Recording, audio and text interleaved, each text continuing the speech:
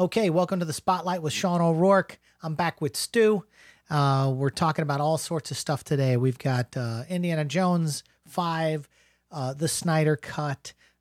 We talk about Baywatch, Dukes of Hazzard, Green Hornet, and I do a shout out to one of my old bosses, Christy Kwan, who's a production supervisor in the film industry.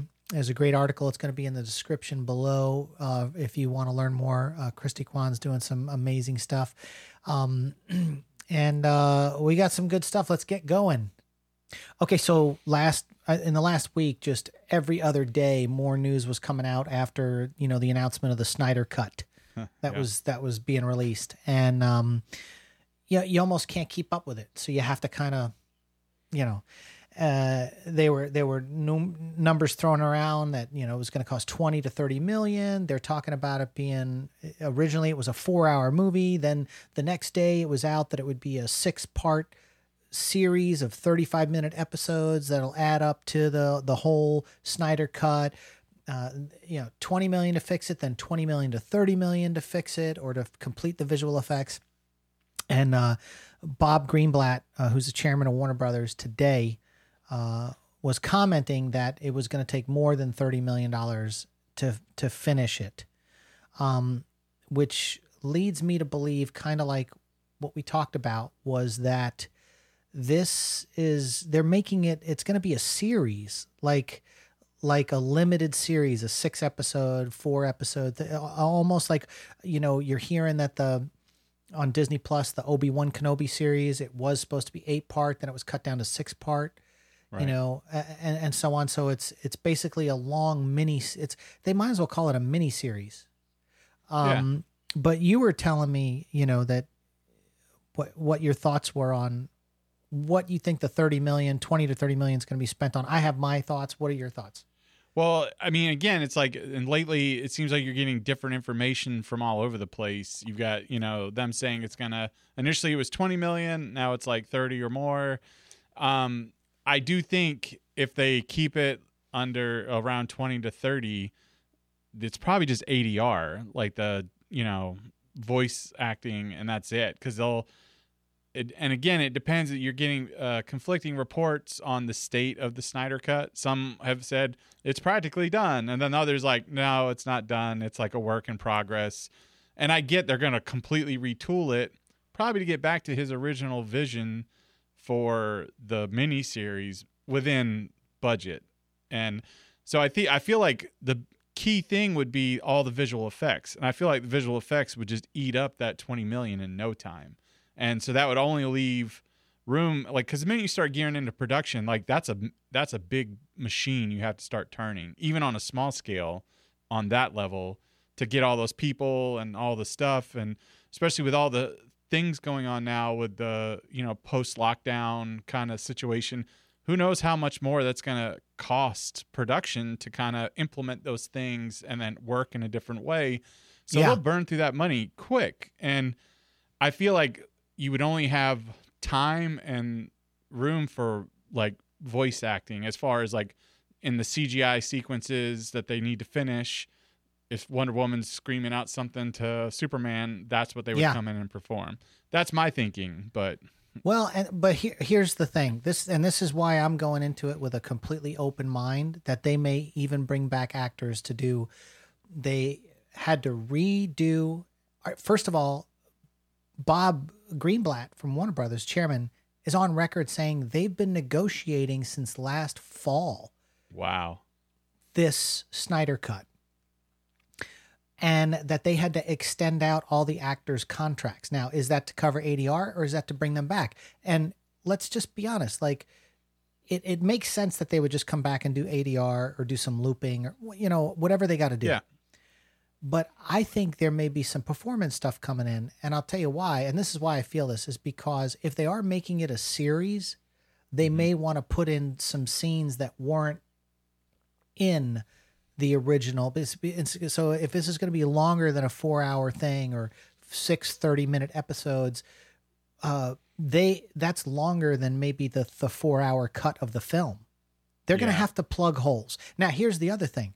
Remember, a year ago, or last fall when they were negotiating this, they said there was no Snyder cut and Warner Brothers was never going to do a Snyder cut. Right. And guess what?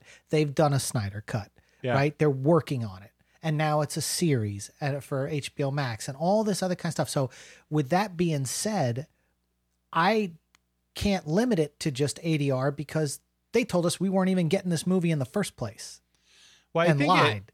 I think it does come down to because again, it's like that cost for Justice League was already written off. You know, they've written that off, and True. This is the loss.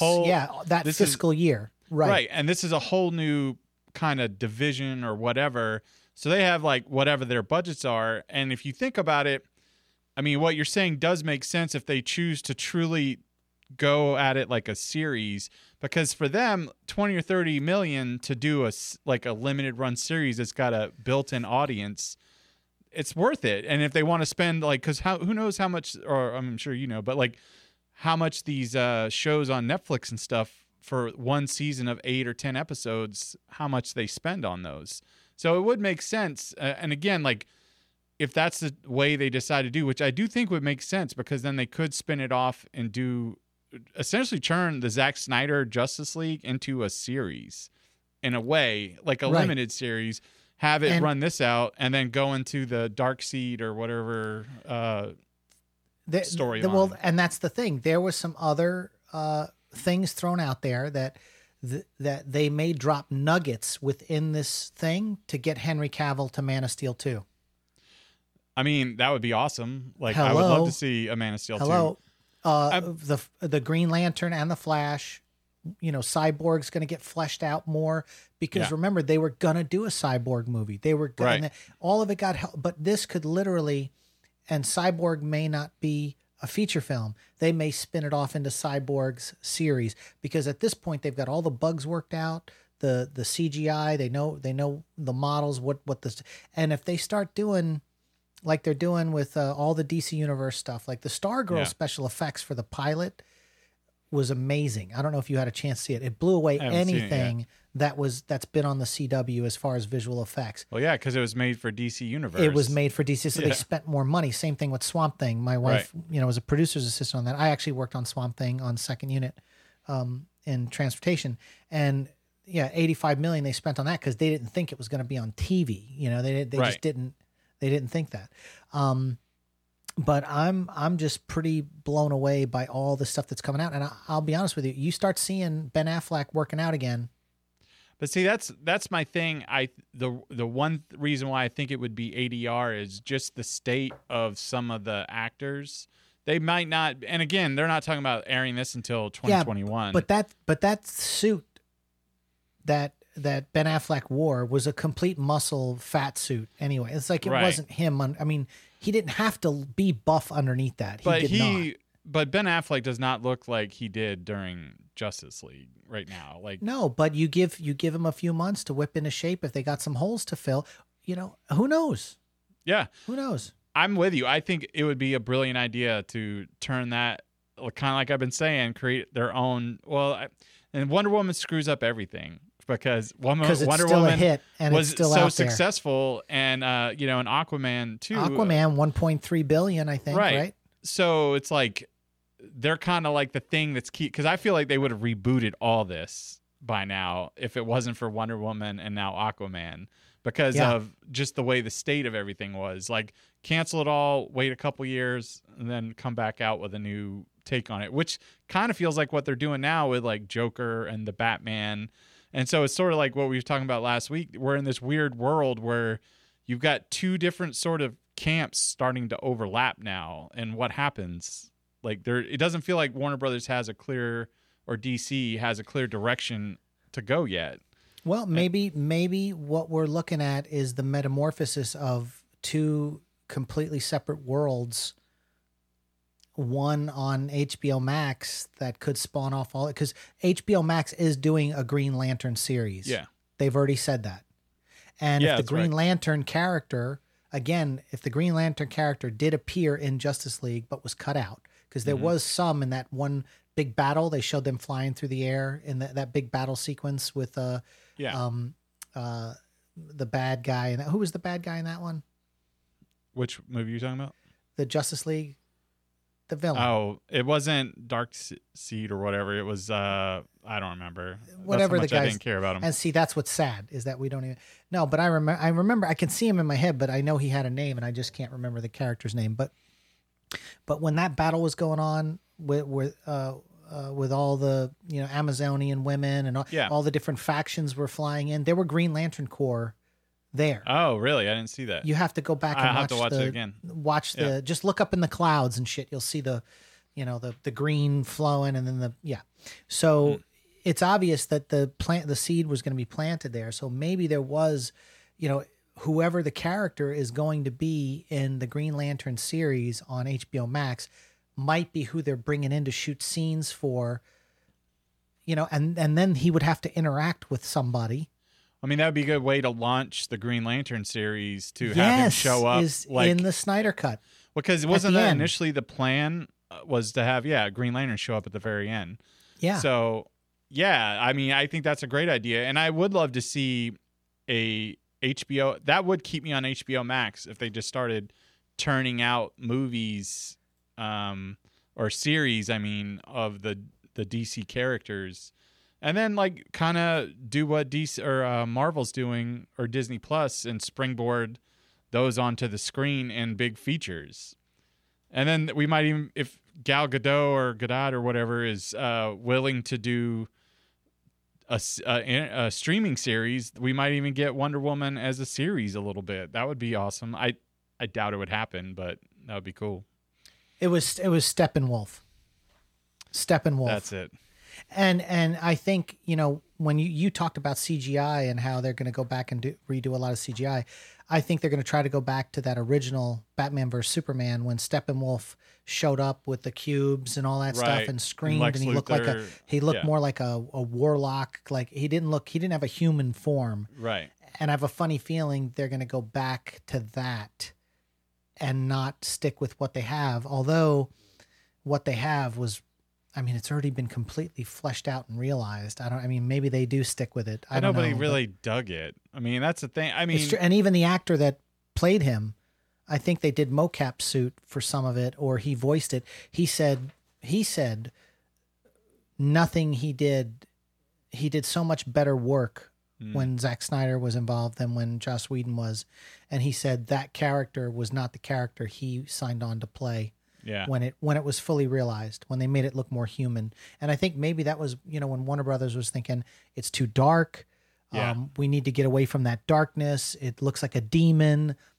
People aren't going to dig it. Let's go back and, this is sort of brings up an interesting conversation of, so you've had two franchises that sort of catered to what they thought the fans wanted, and they kind of failed at that. Because Justice League, clearly they, you had fans like Superman's too dark, everything's so bleak, and, whatever. So the idea at the last minute was to throw Joss Whedon in and try to lighten it up. And like in Avengers, try to bring it some levity. Yeah. And so clearly that didn't work because it's we said last week, it's just two different styles kind of coming together. And then we've seen that with the last Star Wars film, The Rise of Skywalker, where they kind of went too overboard with fan service, and it hindered what probably could have been a better movie. Because I know we had talked about, and I don't think we've ever talked about it on the podcast, but sort of there was a rumor that George Lucas had an idea, and then the guy who played Doctor Who, Matt Smith, was cast in that, and he was going to play a bigger role, but then they kind of all changed it after The Last Jedi. Yeah.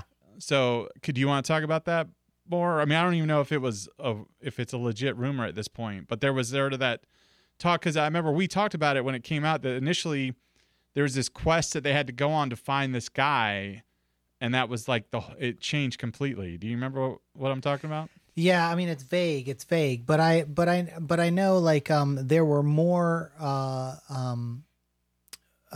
with the Rise of Skywalker, there were more of those MacGuffins. There were supposed to be more of the Wayfinders, right? And it changed so much, and Yeah, I mean, but I see what you're saying about the fan service with Rise of Skywalker and the fan service with Justice League. It's like, you have to find that balance, and then, you're seeing, David Ayer, who did Suicide Squad. Now, apparently, like, that movie was taken away from him and he didn't even get to edit and have a final cut on that film. Right. And so now he's pushing for the Ayer cut, for his movies, asking Warner Brothers to let him redo Suicide Squad because he said the Suicide Squad everyone saw is not the movie he shot.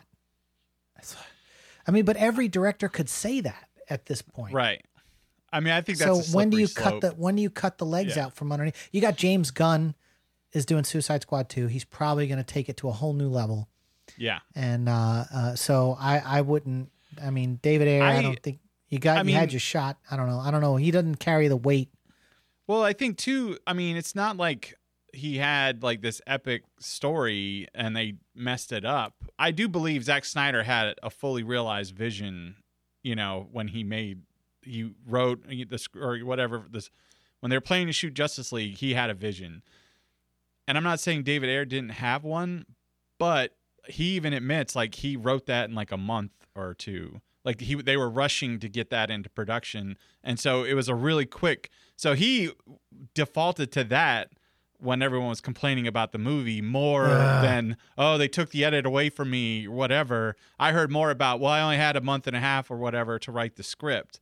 So I kind of feel even if you got another cut, it's going to be what it is because the story wasn't that great to begin with. So even if you, cut it up a little bit and make it a little jazzier, it's still going to not be a great movie at the end of the day. I mean, to me, Will Smith saved that movie. I know everyone loves Margot Robbie, and she was great as Harlequin, but all the scenes of Will Smith, awesome. Like, he did such a great job.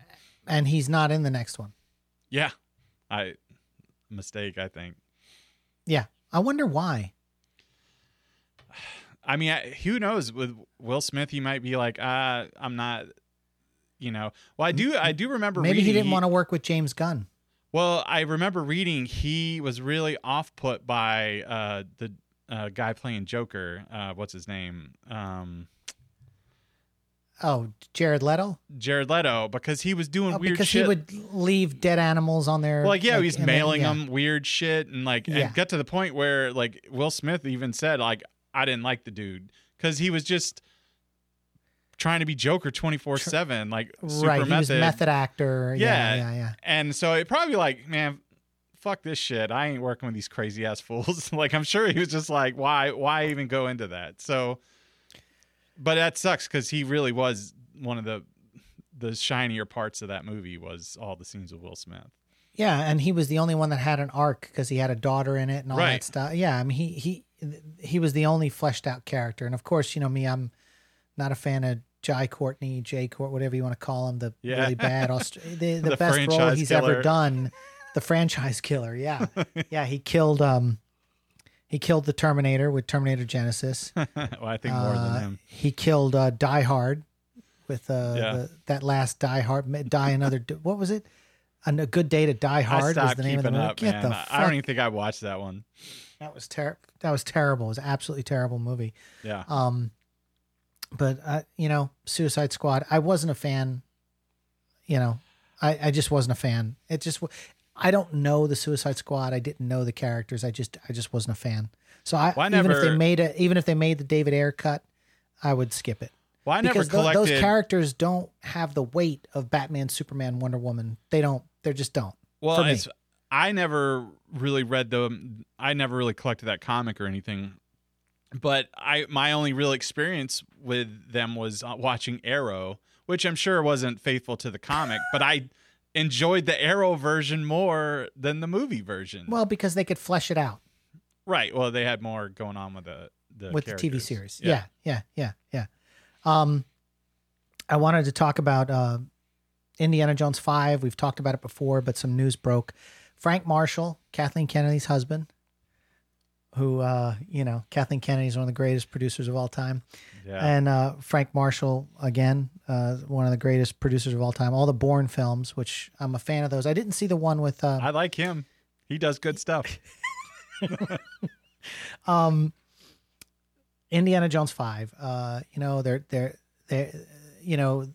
It was asked to them, like, when are they going to get into production, because it got pushed, blah blah. We got the COVID-19 going on, and he said an off the cuff kind of thing, like, well, we're not going to have craft service going forward. And I'm like, what? Crazy.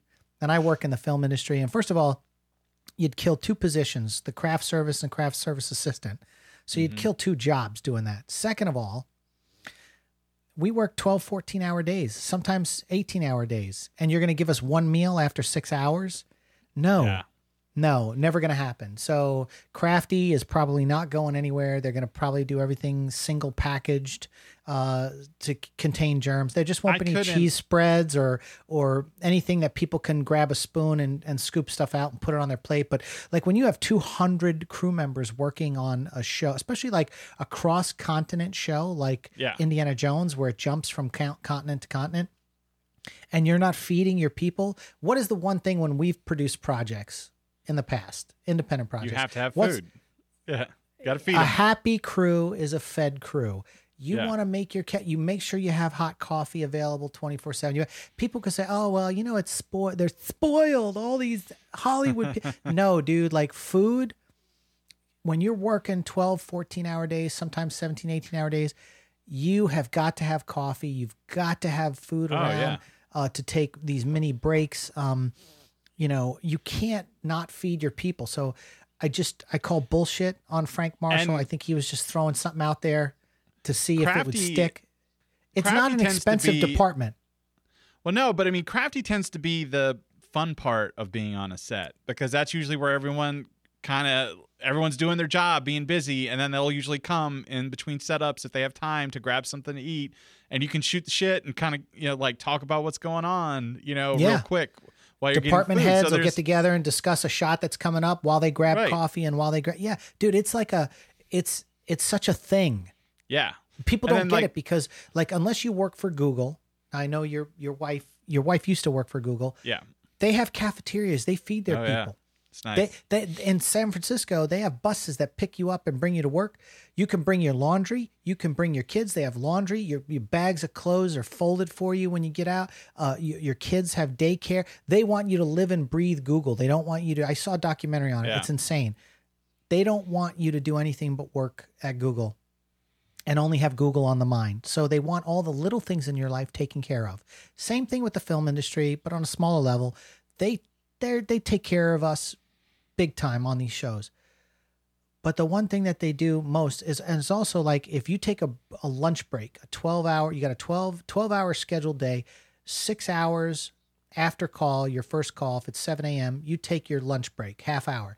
If you had to take 200 crew members and not feed them, not give them catering, and just say, leave the production lot, leave the location, go find food and come back, and all you have is a half an hour. And sometimes we're like an hour or 2 hours away in the middle of nowhere. Like if we were on, when I did Under the Dome, 3 seasons for CBS, we're out at a barn, at a farm in a barn that is 45 to an hour away from civilization in cornfields, and you're going to tell 200 crew members to go find food. It's bullshit. Like the unions will come in and just be like, no, dude, you got to take care. You can't work somebody like a slave for 18 hours and not give them a donut. It doesn't, I know it sounds trivial to people who don't work in the industry, but most people work 9 to 5. Most people work 40 hours a week. We work 70 to 80, sometimes 100 hours a week.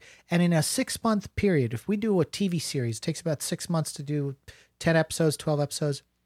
A feature film takes about 6 months. I'm just ballparking averages. Now, I remember Iron Man 3, when they shot, that was 10 months, 65 shooting days, but a 10-month pre-production to wrap.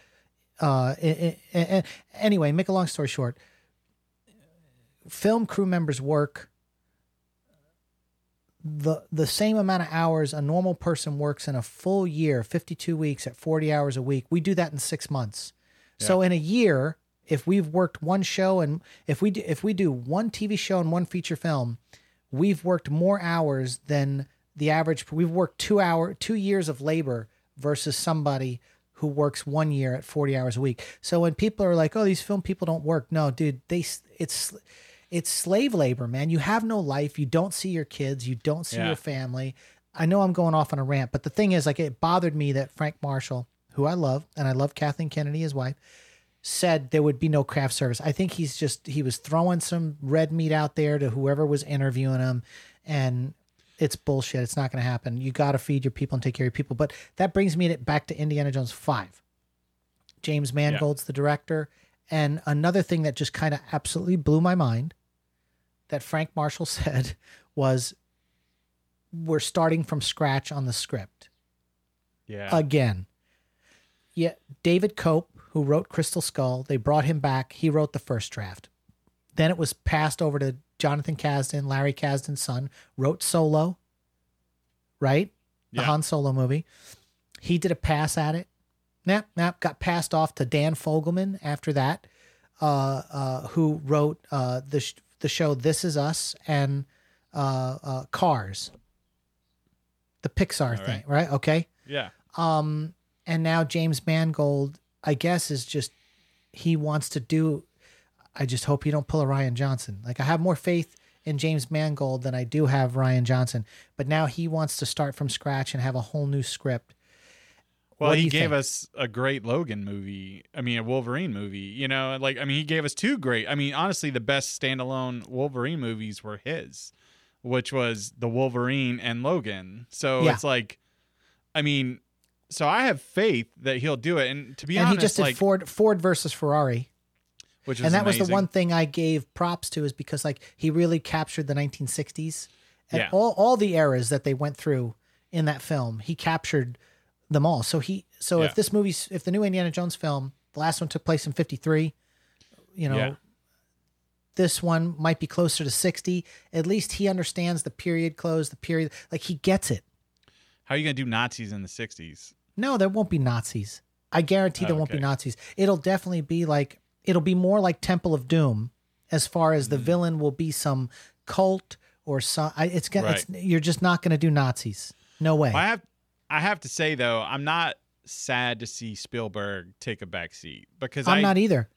I do feel like Spielberg today isn't the Spielberg we grew up with. And a great example of that is, I read the book Ready Player One.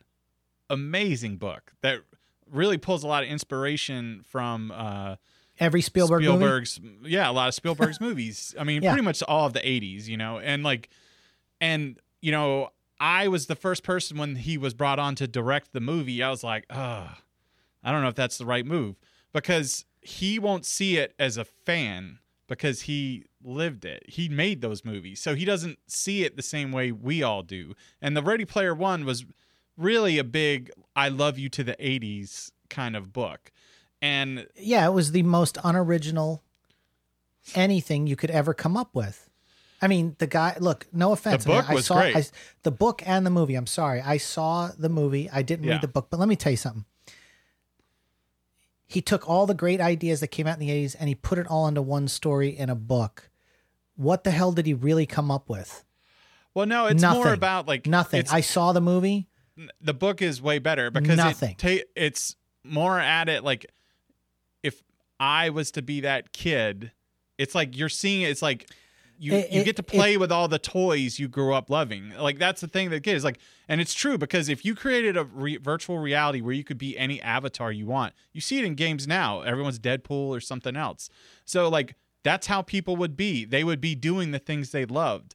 And like, for us, you're saying you wouldn't be RoboCop if you couldn't? No. Well, all I'm saying is the guy didn't come up with anything original in his story. He literally picked everything that was successful in the 80s and he made it into something in a book, and then it got bought up. Can you imagine the rights that it would take? And I heard Disney was like, no, they wanted TIE fighters in it and stuff. And Disney was like, nah, right. We don't know. We're not playing that game. because that's really what the guy did. Like, I understand it's got a special place in your heart, that movie. And Not I just like mine. it too. Millions of people. I like the DeLorean car. I like the little, it's had the Knight Rider thing on the front. I get it. I get the Roboc. I get all this stuff. Right. But it was the most unoriginal shit I've ever watched in my life, only because it literally stole from everything that was good in the first place. Same, you know how I feel about Stranger Things. Same thing. They just emulate everything that we love. The Goonies, Star Wars, Close Encounters of the Third Kind, ripping it off shot by shot. They ripped off shot for shot a scene from Back to the Future where the kid gets up and he's putting on his pants and he falls over. You put him next to the when Marty McFly is getting up and trying to put his pants on and falls. It's shot for shot. That is not paying homage. That is stealing. I agree. And that's how I've always felt, and that's how I feel about Ready Player One. I've always felt that way. That changed my mind. You need to read the book because it's totally not like that. But the thing, and I will agree with you about Stranger Things, especially the last season. Like, they're straight up ripping off scenes, like the Shining moment with the toys. Yeah, and then Close Encounters with the toys on the ground. And the cheesy ass Terminator Russian guy that they brought in, which was and really I get dumb. that it's because it's the 80s. They're trying to emulate. It's the same thing. It's like Ready Player One. You're taking everything in the 80s and you're throwing it into one movie. They're copying that. This pretty much says these things existed and I love them. And so, like, because this was a great thing, and I will say this was a cool part of the movie, was anybody, like, as a kid, I always wanted to see the DeLorean, the flying DeLorean from Back to the Future, doing cool shit. And if I could drive a flying DeLorean like that guy did, that is like nerd fantasy, like crazy. I love that the 66 Batmobile was in there and they didn't have enough of it. Right? No, so Mecha Godzilla was great.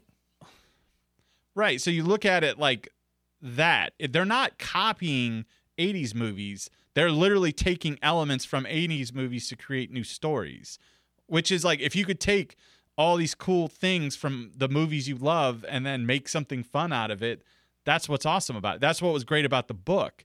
And so where the thing is, like, Spielberg, for me, where he missed was it just got so vanillified to the point where it took the really cool aspects of the book and just watered it down so much to turn it into that movie that is sort of like too much like like a Spielberg movie. And again, it's like, that shouldn't be done by Spielberg because Spielberg would never be a fan of himself. And that's the point of those movies, or that book, was it's a fan of those movies. So it's like two different things. Like, Stranger Things is a fan of those movies, but they're trying to copy them and rip them off in a way, put it like for shot kind of stuff. They call it paying homage. Some people like me call it straight out stealing. Like, right. Chief Brody from Jaws, the truck, Hopper's truck. I agree with that. The Hopper's outfit as sheriff is same as Chief Brody's. His deputies same as the deputies in Jaws. Like, it is to the point where it is ridiculously ripped off. Like, not paying homage is in a scene in the sheriff's office having a mug in the background that says Amity, and that's it. That's a paying homage. Not stealing the car, stealing the outfit, stealing the costumes. That's not paying homage. That's ripping off, and that's what bothers me about some of that stuff. And now we first started this all about James Mangold, and we were talking about the Indiana Jones. But I'm going to circle back because this ripping off shit, the 1980s, this goes right into something else I wanted to talk about later, which was, and I'm bringing it up now, Pam Anderson. Whether you love her or hate her, whatever. She did an interview and they asked her about the Baywatch movie. Did you see it? Yeah. She says, it sucked. I didn't like it. The one with Dwayne "The Rock" Johnson, Zac Efron. Yeah. I never watched it either. And I like Dwayne. I did Journey to the Mysterious Island with Dwayne, "The Rock" Johnson. So I got to see him and his crew and all that stuff when I was working on that film. And super nice guy, great to kids. Every time they'd come up to a barricade, he'd go talk to all the kids. They loved him as the wrestler, So I got no ill will towards the cast and crew of these films. I think what bothers me the most is like what happened with the Dukes of Hazzard movie with Johnny Knoxville and Sean William Scott, Green Hornet with Seth Rogen, They take 80s or with the Green Hornet 60s properties, these cult properties like Baywatch and like Dukes of Hazzard and they turn them into complete raunchy comedies. Yeah. Instead of like making a serious Baywatch movie about people rescuing people or the Dukes of Hazzard, like they twisted that so much where that was a wholesome, good television show. Now we could debate the Confederate flag all day long. That's neither here nor there in this conversation, but I'm talking about like how there was always a bad thing that happened, but they resolved it. It was all about family. They were trying the Duke boys and Uncle Jesse were never making moonshine because he'd cut a deal with the government to keep the Duke boys out of jail, to never make moonshine again. And so like, there's all these moral, really nice elements to the Dukes of Hazzard, that they corrupted it so much when they made the one movie and then the straight to video movie, the Dukes of Hazzard 2, whatever that was. Yeah. And it was just nothing but, it was like they took American Pie with the TNA and all that stuff and they smashed it right into the Dukes of Hazzard. Same thing with Baywatch. It's this over the top, gross out sex. Like, why do they need to take, and that's why, like, I'm afraid, like, if they ever do Airwolf or they ever do Knight Rider on a really good scale, that they're just going to spoof it. And I just think it's just, why ruin something that was really fun back then? Although, you watch Knight Rider now, it doesn't hold up as well and things like that. And I think I had a discussion with my wife about that the other day, about how some of these movies she was watching MacGyver and could barely get through a couple of them with Richard Dean Anderson, the old one. Oh, yeah, it was cheesy as hell. But she said it was so good back then. And I was like, well, yeah, I mean, you were like 11 and 12 and 13 and seeing him, crack eggs in a radiator that was shot with bullet holes and it clogs, because it cooks the egg and and the car can drive. I was like, that was cool. I said, but the editing pace was different in the 80s. They didn't have Steadicams back then. So everything was dolly track. And so everything had a different look and editing pace for television. That's not like it is today. It's probably still edited real, like with film too. Film. It was probably shot Super 16 and I mean, like it's not like we're used to, this generation coming up is used to seeing shows like 24, The Shield, very handheld, Steadicam work, like constantly. Well, also the editing changed dramatically when it went digital, where you could do non-linear editing. It was a game. So now you got like when you watch an 80s TV show or movie and watch one now, it's night and day different. And the edit, even though everyone still uses the basic cut and dissolve and fade to black, but just the way they're able to edit is much more dynamic now than it was when they were probably just using reels of film and splicing it and cutting like they did back in the day. So, and on TV, you barely ever see helicopter shot or drone shots. They didn't have drones back then. They had helicopters, and a helicopter shot was only usually an establishing shot because it was expensive to hire a helicopter, hire a pilot, hire the camera guy to hang out the side of the helicopter and do the shot. The equipment, the gimbal systems. Now you throw up a small drone with a 4K camera on it, and all you see now in movies are just drone shot after drone shot after drone shots. Over the place. Because that looks like production value, but you're not really spending it. Although some of the higher end drone operators, you have to have a focus puller that goes with the drone operator. And I'm sure most shows are using legit camera ops running drones and stuff like that. But also you take the insurance out of it when you're not flying a helicopter in the air with somebody who could die. It's way you're cheaper. Just sending up a drone. And all that. Let me circle back because we were talking about editing of it, but circle back to this destroying of 80s properties by making them stupid comedies. What do you think, man? Well, I think the first thing I remember doing that was Starsky and Hutch with Ben Stiller. That's right. And I remember thinking that's kind of odd. They went goofy with it, but because I love Starsky and Hutch was a good show back in the day. Yeah, and I mean, and I guess I was like, I guess I can see it because at the time Ben Stiller and Owen Wilson were like in all kinds of movies together. So I was like, oh, they just found another property. But I remember kind of feeling like a little slighted that it was not taken more seriously growing up watching Starsky and Hutch. I was like, well, that's kind of weird. And then they kind of did it because you could have made a really serious movie based on Starsky and Hutch. But also, kind of like what you're saying, when you go back and watch these shows, they are campy as hell. And that's like kind of what I was talking about with Star Trek The Next Generation, was when you watch that and compare it to what was out back then, the fact that it holds up now is impressive. And how great of a show it was in 87 when you had tons of shows in the 80s, like, Baywatch is maybe more 90s, but like, had all these shows that were really campy. Like, when you watch them now, you're just like, how did I think this was cool? Like Night, but remember, I was like 11 and 12 when Knight Rider came out. So to me, I didn't know what production value was. I was seeing a car jump, and after Dukes of Hazzard went away and was in syndication, this was the new thing. Was the sci-fi Dukes of Hazzard? It was sci-fi Dukes of Hazzard. Yeah. So guys, kids but boys. None of it holds up, man. The 80s television shows, I mean, even at least with Magnum PI, he was a detective. That could hold up. Yeah. Hardcastle and McCormick, not so much these days. It was just another way to get a car in a show, because people thought the cars are what makes the show. Make a car jump. If you can make a car jump and put it in a show, you had a hit on television.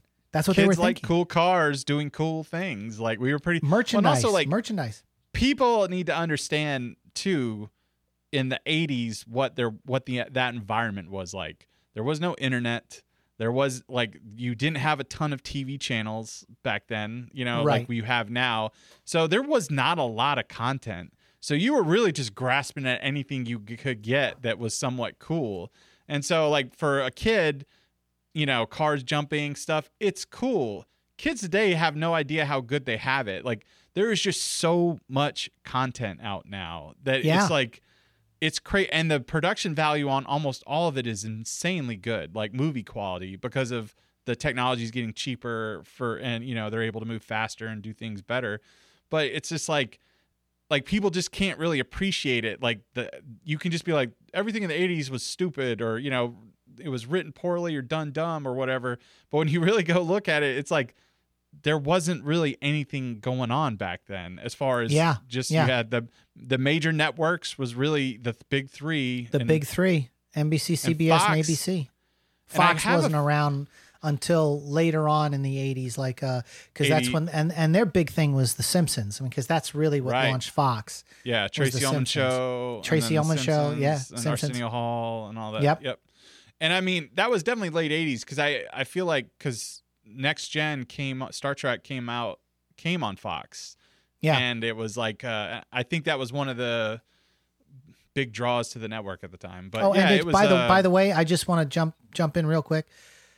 Today I watched season 1, Next Generation episode, I think it was 25. The one where they found the people they were going to the neutral zone for the first time to interact with the Romulans. They found the satellite with the cryo people in there. The guy was like the oil man, and or whatever. He wasn't oil man, but he was like a musician. And his liver was and they had preserved themselves and they were brought back to life. And dude, it's such a good episode, man.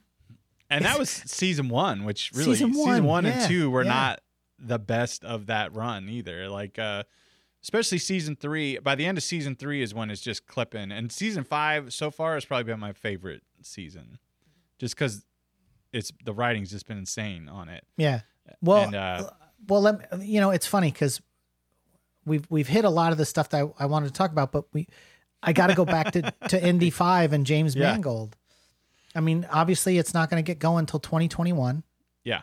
So they've got another year to write. So that's Harrison Ford will be 78 making the movie. And it won't come out till he's maybe 80, 79, 80 if post. Who knows? I think, Harrison should probably retire after this movie, I think. I agree. And pull a Sean Connery and go out on, because the last thing he wants is to have another movie that's just kind of a half-efforted kind of film that is like, what was that movie that Sean Connery did that he was League of Extraordinary Gentlemen? And he was like, I'm out. That's after that one, he was like, that killed his career. Yeah. Yep. And Third he was act like, is always shit. Done. So as far as the script goes, I mean, I have faith in James Mangold. I have faith in Frank Marshall, and Kathleen Kennedy is going to come back on board to produce this film. And I keep her away. No, hopefully she'll probably have all the free time after they don't renew her contract. So you know what? Well, I think she's going to transition anyway. Yeah. But here's something. Josh Gad's been doing these things where he reunites these casts. During the COVID-19 on his YouTube channel. He's got, a couple of million followers now, and 5 million, I think, or something. And he did the whole cast of Back to the Future, and he asked them all these questions. I don't know if you watched that, but it was really good. And then he had the cast of the Goonies on, and then he had, the actor was there who plays Short Round. In the original Data. he played Data. Yeah. And Quan, I think that's his name. No, it's something else. He never really did anything after those movies, did he? Well, he went off to college and all this other kind of stuff. But see, here's the kicker. During that interview, he said he was getting back into acting and training and all sorts of stuff. And the minute he said it, I was like, Indiana Jones 5. You think he's going to be in that? That could be cool.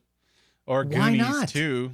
No. Maybe Goonies 2 is Kathleen never Kennedy is realizing her time is done at Lucasfilm and is going back to Amblin Entertainment and gonna do whatever. Kathleen Kennedy, worked on Temple of Doom. Well, she was Spielberg's person, because she was her him. assistant on Raiders of the Lost Ark, and like she was with him more than Lucas, I think, and then sort of jumped onto Lucasfilm and then betrayed him like a Sith Lord, and then turned his franchise into shit. But so let her go back over there. Here you go. Now she's gonna bring it back full circle with Data or with Short Round or Goonies 2.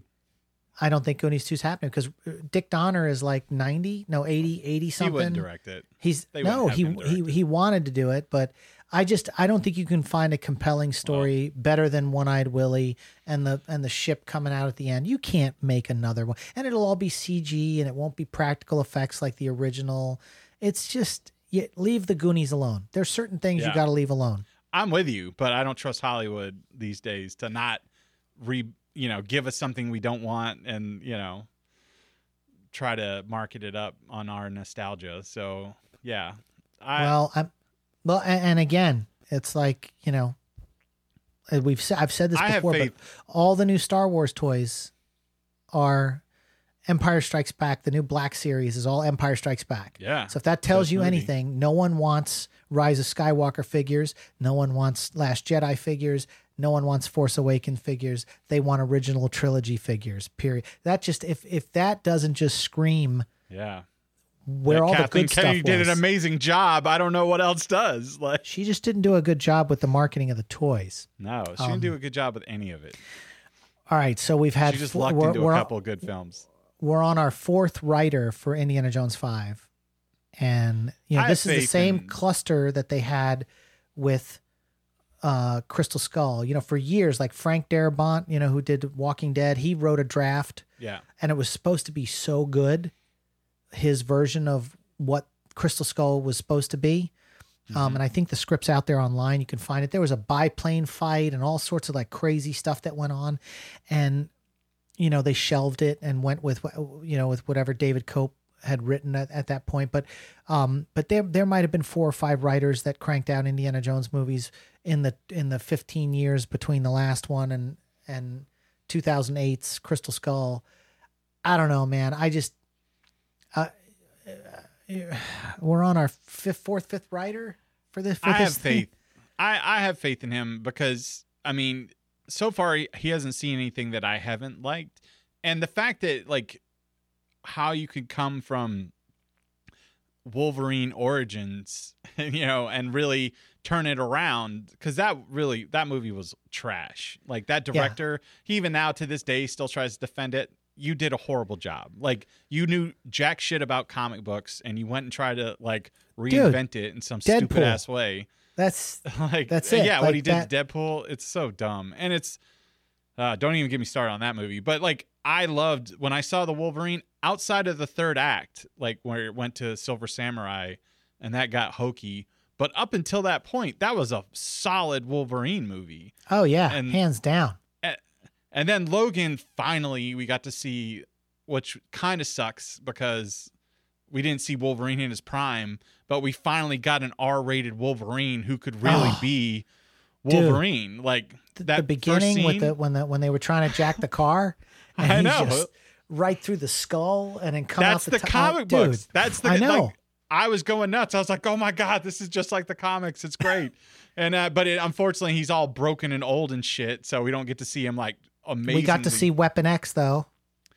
Well, I mean, briefly, and kind of. But I mean, so that's where I'm like, thank you, James Mangold. You gave me the Wolverine that I really wanted to see all this time. So I do feel like he has the sense to understand the fan base and not fuck it. You know what I'm saying? Like, and not screw he it understands period pieces. Yes. I just gotta hope he gets it right, man. I think because this has to be Harrison Ford's Logan. It has to be. Yeah, and that's what's funny. You've been saying that forever, and they got James Mangold. So that's all I've been saying. So yeah. I wanted to do a shout out to Christy Kwan, who I worked with. She was the production coordinator on Journey to the Mysterious Island that I worked on. Voyage LA magazine, which is an LA city guide, did an expose on her, and she has just, after she finished Journey to the Mysterious Island, she went on to do the Avengers as production coordinator. And then just she did, just a small gig. And then she goes on, she did House of Cards for 13 episodes before she jumped on Transformers Age of Distinction. And then she got hooked with the Michael Bay thing there. So she did Teenage Mutant Ninja Turtles, and then Warner Brothers the Disney, the Mouse House sucked her up. She did Captain America Civil War. She did Guardians of the Galaxy 2, Spider-Man Homecoming, Ant-Man and the Wasp, and then sucked right back into Michael Bay, that with Bumblebee.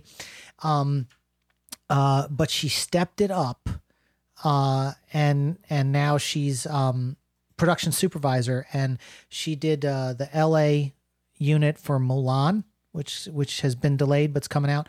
She did the LA unit for Black Widow, which is been delayed and coming out, and she was the production supervisor on Top Gun Maverick, which super excited for. We are so, but dude, I'm excited for Mulan, Black Widow, and Top Gun, and then she did Civil War. Yeah. And I got to work with her on Journey to the Mysterious Island. And that was 2011 when we shot that. Wow. And it didn't come out till 2012. So I've known her for a long time. Voyage LA magazine, a great article if you want to hear about someone's career, where she started from and how far she's come, and how she's just kicking ass and taking names, and then working with Tom Cruise with these planes.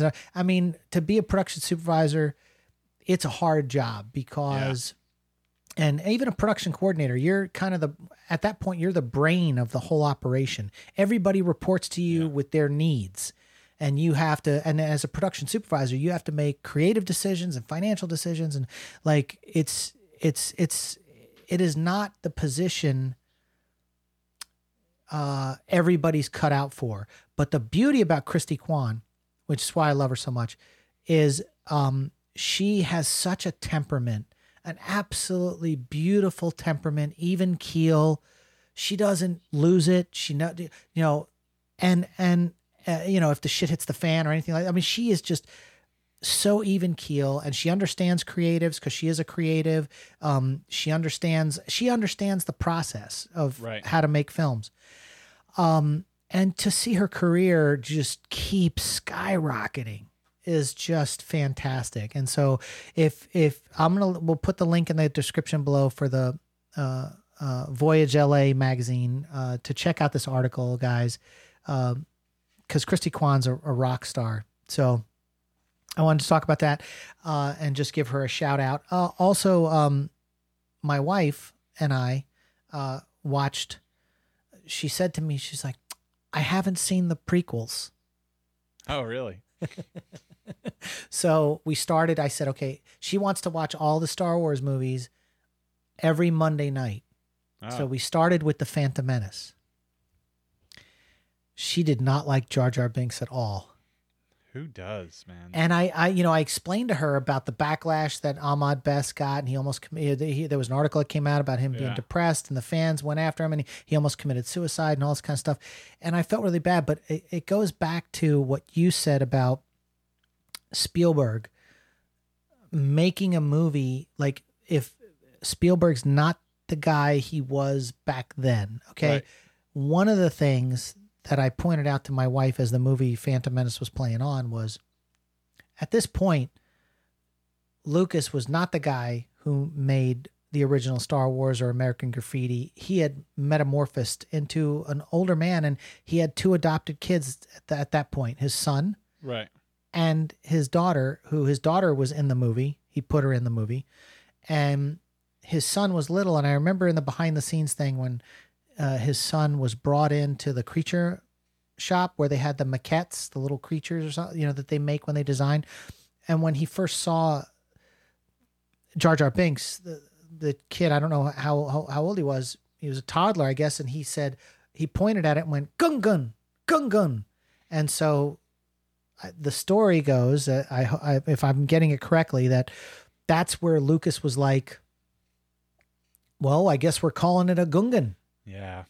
And I tried to explain to my wife, I said, this movie was made more for children than the original Star Wars was, because at that point, Lucas was making a fairy tale for children, but from the perspective of a 25-year-old. Plus, the first movie, Star Wars, had a lot of the Vietnam War was going on. There was a lot so it was a different time, although, you could say in the 90s and all that stuff, there were things going on too that reflected in it, because the first movie is so heavy with the Senate and the Galactic Republic and the Federation, and there was a lot of politics in it. But you can tell with the Gungan fighting the all the scenes with them and the blue balls and Jar Jar stepping in poop and all, like it was not made for it was made like he made a movie for his kids to watch, because at that point he's a father. So the same thing with Spielberg. Like Spielberg, making an Indiana Jones movie now is not the same guy that made the Indiana Raiders of the Lost Ark. It's just a different. His mind is in a different place because he's pushing 80 now, right? Spielberg's like 70 something, right? Oh shit, is he? I didn't know that. Yeah, I think so. I think so. But gotta be 60s, man. Really, he can't be 80. Because he had to have been in his mid 20s in the 70s, right? Well, he shot Jaws in 75. He was 26 years old. Spielberg, 73. Okay. Wow. Okay. So, yeah. I mean, I tried to explain to my wife. I said, you have to take the nuggets. And she really, she did not want to, she almost didn't want to finish the movie. And I said, no, just wait for Darth Maul to show up. Just wait. I had to keep telling her, watch the Darth Maul stuff. Because that is, and of course we're watching it on Disney Plus. So thank God they replaced Yoda with the CGI Yoda and didn't have the puppet in there from the original release, because that puppet was so bad. That would have killed her from watching the other ones, I think. Oh, really? I didn't even remember. Oh yeah. They replaced the puppet, the original Yoda puppet that was in it. And, she didn't understand the midichlorian thing. She didn't understand that the whole, Shmi Skywalker was, it was a virgin birth, there was no father. It was just created in her. It was like, the chosen one, the godlike figure, is my son and all this kind of stuff. I had to explain a couple of things like that, because it was just too much, the pod race. You shouldn't have to. Yeah. You shouldn't have to. Yeah. But again, I think, Spielberg always, pushing the envelope with CGI and all this kind of Lucas. His mind was in a different place, and he was thinking about his kids and wanting to make a movie his kids would like. And I think at that point, where in the original films, he didn't realize the toys were going to make him, $4 billion in sales over all that time. And this one was like, we're making toys now. Because Yeah. I know what it did back then, and I remember that no one Right. knew the toys were going to sell, and now we're making toys. So I just think he was in a different place, and it is what it is. But yeah, so I don't know. Yeah, We're gonna watch the Attack of the Clones next week, and that one, the whole Well, it's funny Obi-Wan Kenobi with a mullet is going to be hard for her to watch. But after we talked about, you were saying you should watch the last 2 episodes of Clone Wars. So I did, and that was really good. And the part with Vader at the end. Yeah. Really I would love to see a show in that kind of animation at the end of Vader and the lost years of him. That would be amazing. Well, but, you got to watch Star Wars Rebels because he's in a whole arc of the season.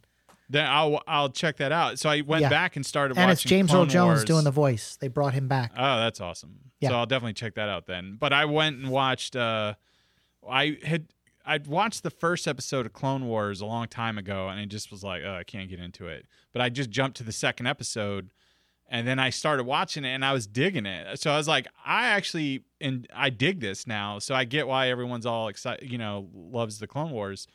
It's just the pilot for whatever reason didn't like pull me in.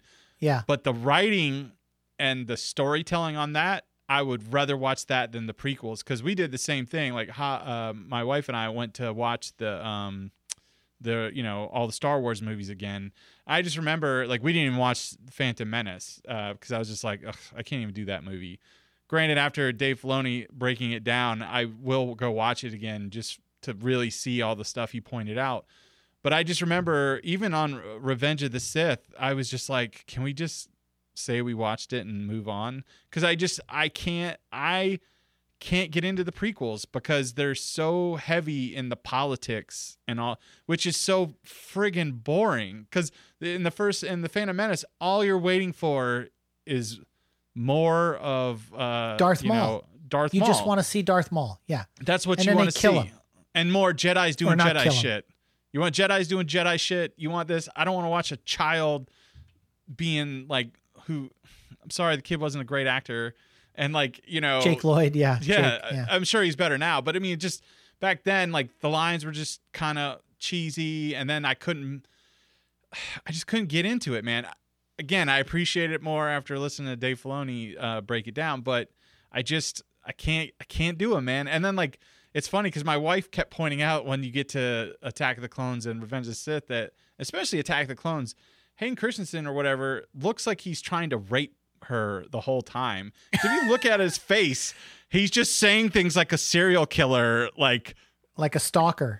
It doesn't look like a true romance happening. It looks like an obsessive person, giving rapey face to this chick the whole time, and you're just like, what the fuck is going on? It's funny because when we watched the Phantom Menace today, and at the end when Jake Lloyd's standing there in his little Jedi outfit with a little crop top, and they gave him the little braid coming down or whatever it was, and he looks over at Padme or the Queen Amidala, and she's clearly 10 years older than him or whatever. Yeah. And he gives her this smirk, and then she gives him this look, and I'm like, I was like, what a pedophile! This girl's after this little boy, and it was real their relationship in the film was very older sister, younger brother, right? But it was kind of this weird that end shot was dude, she's smiling, and he's giving her the smirk I'm gonna get you later. Yeah. And he's 9 years old. But I think it was weird. As much as I love Lucas, and I've told the story about when I got to meet Lucas on the set of a movie and all that stuff, I just a lot of times his directions are faster or slower, and that's about it. He hires the best actors for the job. You get Liam Neeson to play Qui-Gon, you expect him to just bring that performance, and from what I understand, he saw Natalie Portman in The Professional, and waited till she was old enough to play Padme Amidala before he started going down the rabbit hole of making the Phantom Menace and making the new trilogy. He was like, I gotta have this girl. She is my Princess Leia's mother. I gotta have this girl, but she's too young. I gotta wait a few years. And he waited for her to get older. They should have had them close to the same age. The big gap was just too the gap weird. was weird. Yeah. And And then it's- of course, like in Attack of the Clones, she's like, "Oh, you've grown. You're not the little Yeah. boy I remember on Tatooine." And he's like, he gives her rape face. He's I like, know, rapey "Ugh." face, like, you know, like, you're just like, Yeah. dude, because if you go back and watch that movie and just watch how he stares at her, it's like you can't tell if he's planning on how he's going to kill her, eat her, or love her. You know, it's like, what the fuck is this guy doing? Like, I don't get it. Like, that doesn't look like love. I don't look at my wife like that. If I did, she'd probably run out of the house thinking I was about to kill her.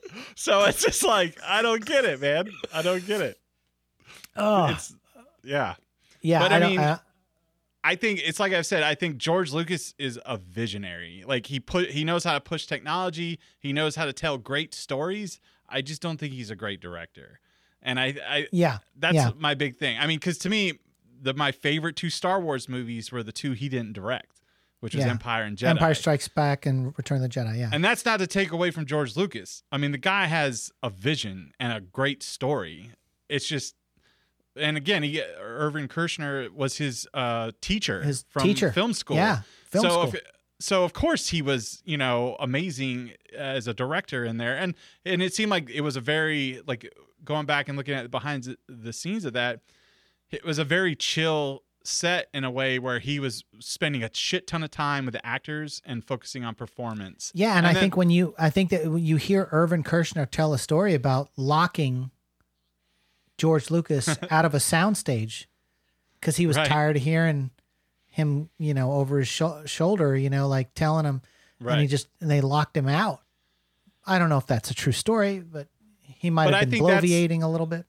But I think that's sort of the best relationship with Lucas is let him produce and oversee it and let someone else come in and really, deep dive with the actors and get the performances out of it.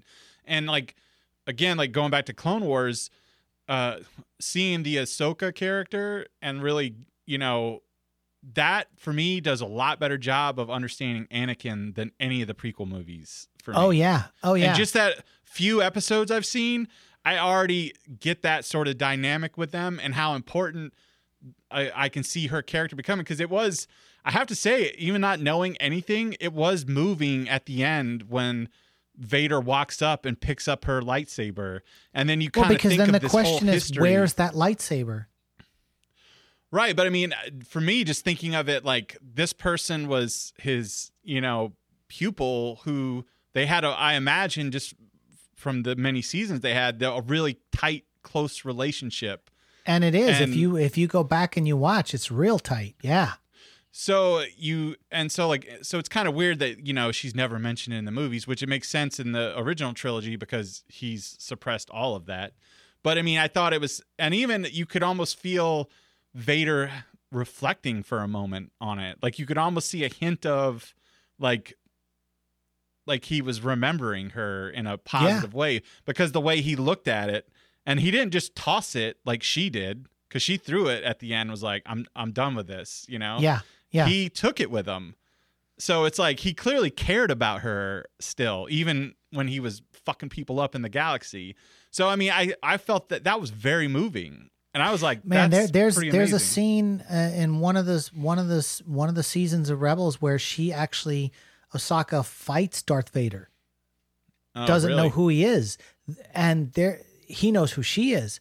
She don't know who he is, and then she splits open his mask, and you see half his face, and then she realizes, she looks his eye, and she goes, Anakin, and you gotta watch it. How does that work then in the timeline? Is this season 7 happen in between some of the other seasons then? The season 7 leads up to when Ahsoka Tano, you know, they bury the dead. That's right during Revenge of the Sith is going on. So when Anakin is on Mustafar fighting Obi-Wan, that shit's going down with her. Yeah, because you could hear like the dialogue as one of them is meditating in the Force, and they can hear the fight going on. Right. So then flash forward, the planet that she had crashed on turns to ice. At that point, when those are Imperial stormtroopers, not I knew it was clones. A time jump.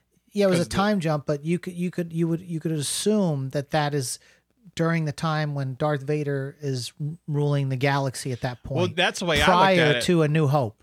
Right. It looked like right around New Hope because he had the red eyelets in the lenses. That's the tell. And the droids in the background and everything looked like from that era of Star Wars. The droid doing Imperial the probe droid. It looked like from Empire Strikes Back. Yeah. So it looked like one of those. So I was like, oh, so we've jumped ahead because the ship looked old and it was in the snow and all that. So I assume I got that it was a time jump, but I guess I'm just trying to figure out if she fought him. When did that happen? Did it happen in Clone Wars or did it happen? It happened in Rebels. Oh, okay. That makes more sense. Yeah, Star Wars Rebels. And that again, dude, you watch the first episode of Star Wars Rebels, you'll be hooked on the whole show.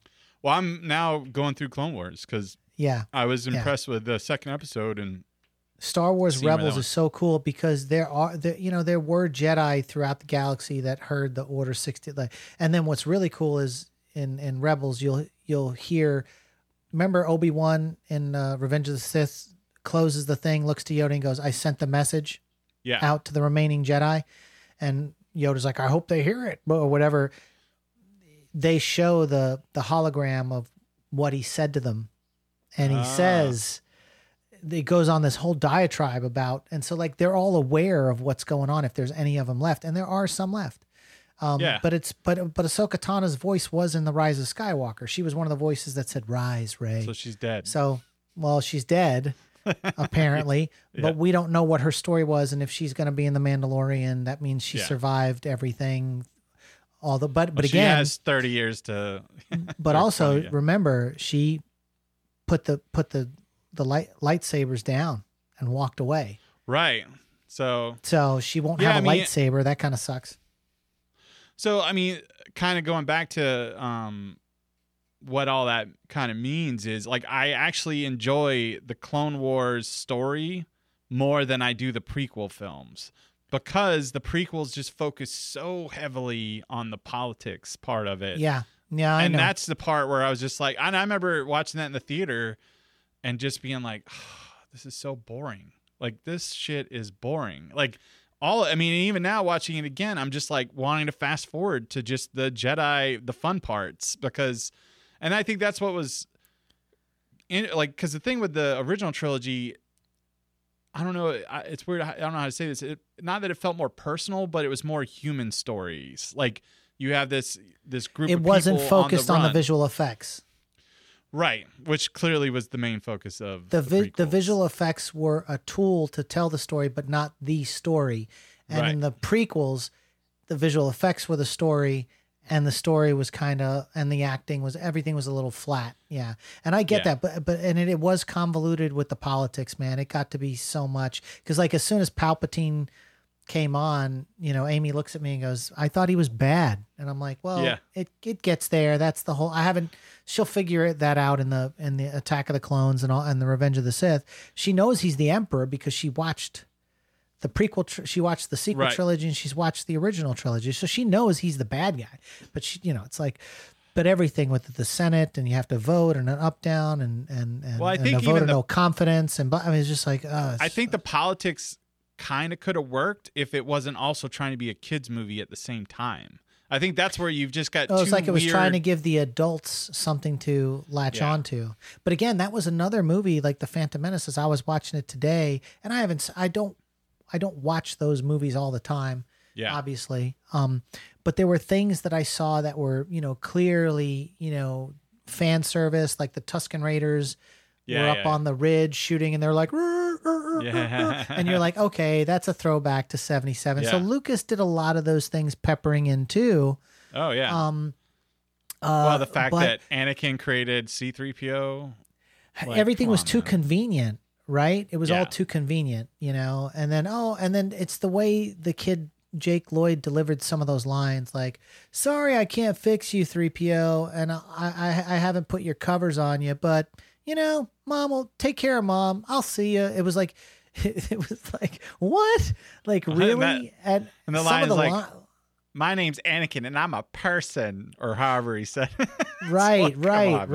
It's just, But I Yeah. think, the kid, it is what it is, man. We can't go back and Well, fix that's it. the director's fault, not the kid's fault. Yeah, because the he end was of the day. good in Jingle All the Way.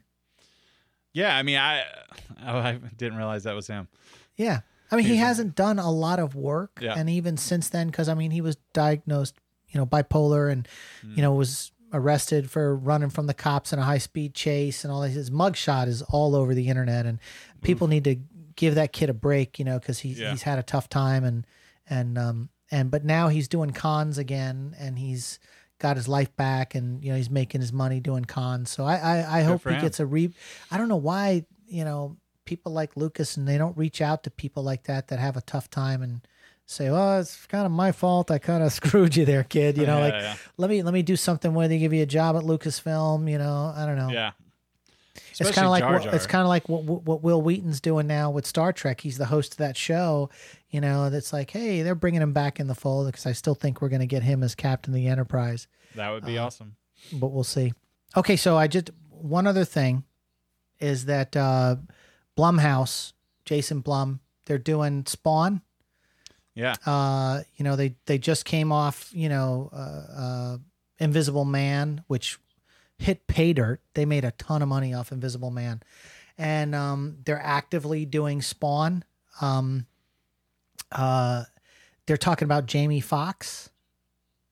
Now, Jamie Foxx, he was in that Spider-Man movie as the lightning guy.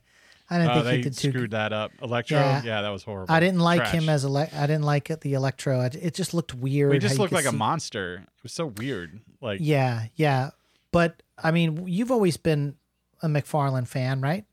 I'm a diehard McFarlane. Like his run on Amazing Spider-Man, like Todd McFarlane, is one of the things that pulled me into the comic book. Him and Jim Lee were my two favorite comic book artists. Amazing Spider, like his run on Amazing Spider-Man is iconic. Like the covers that he did and all that stuff is amazing. Well, so when it comes to Spawn, I mean, I know they've done a couple animated things. They did the movie with John Leguizamo in '97. Yeah, with Michael J. White. Michael J. White, yeah, and he's actually in really good shape. Like, if they really wanted to, you want to get the fans buzzing, you could bring him back. But I liked him. But you're gonna go with Jamie Foxx. Like, well, I Jamie Jamie Foxx doesn't know martial arts. Like he's a well, real. it's all CG. Okay, once he's got the cape and all that, they're gonna mocap. Okay, gotcha. So that'll be some martial artists, kind of like what they're doing with Mandalorian. Like, there's 3 different people that are the Mandalorian. The guy who can fight amazing. The gallery. We forgot to talk about the gallery. Yeah, the gallery where they broke down like how they did it, and it was 3 different people. So I think you could easily pull off Spawn like that. And I loved the original Spawn movie, especially for that time. It was a fun. Didn't take itself too seriously, obviously, with John Leguizamo's character in it, who was farting and flying away and doing crazy Yeah, but shit. that CG makeup was, or not CG, the prosthetic makeup on him was badass. You got to admit. Oh, it was, for that era, they were doing some really amazing stuff. I like it. And I mean, Tom McFarlane has definitely got a look and a style. So, and if he's really on board, I'm excited to see where that goes. Because, I mean, he created Spawn. Like, that's not like a character he inherited. He created it. Like, and I don't know if you know this, back in like, I guess it was the mid 90s or whatever, like all the major Marvel artists kind of got together because they didn't like how they were being treated by Marvel.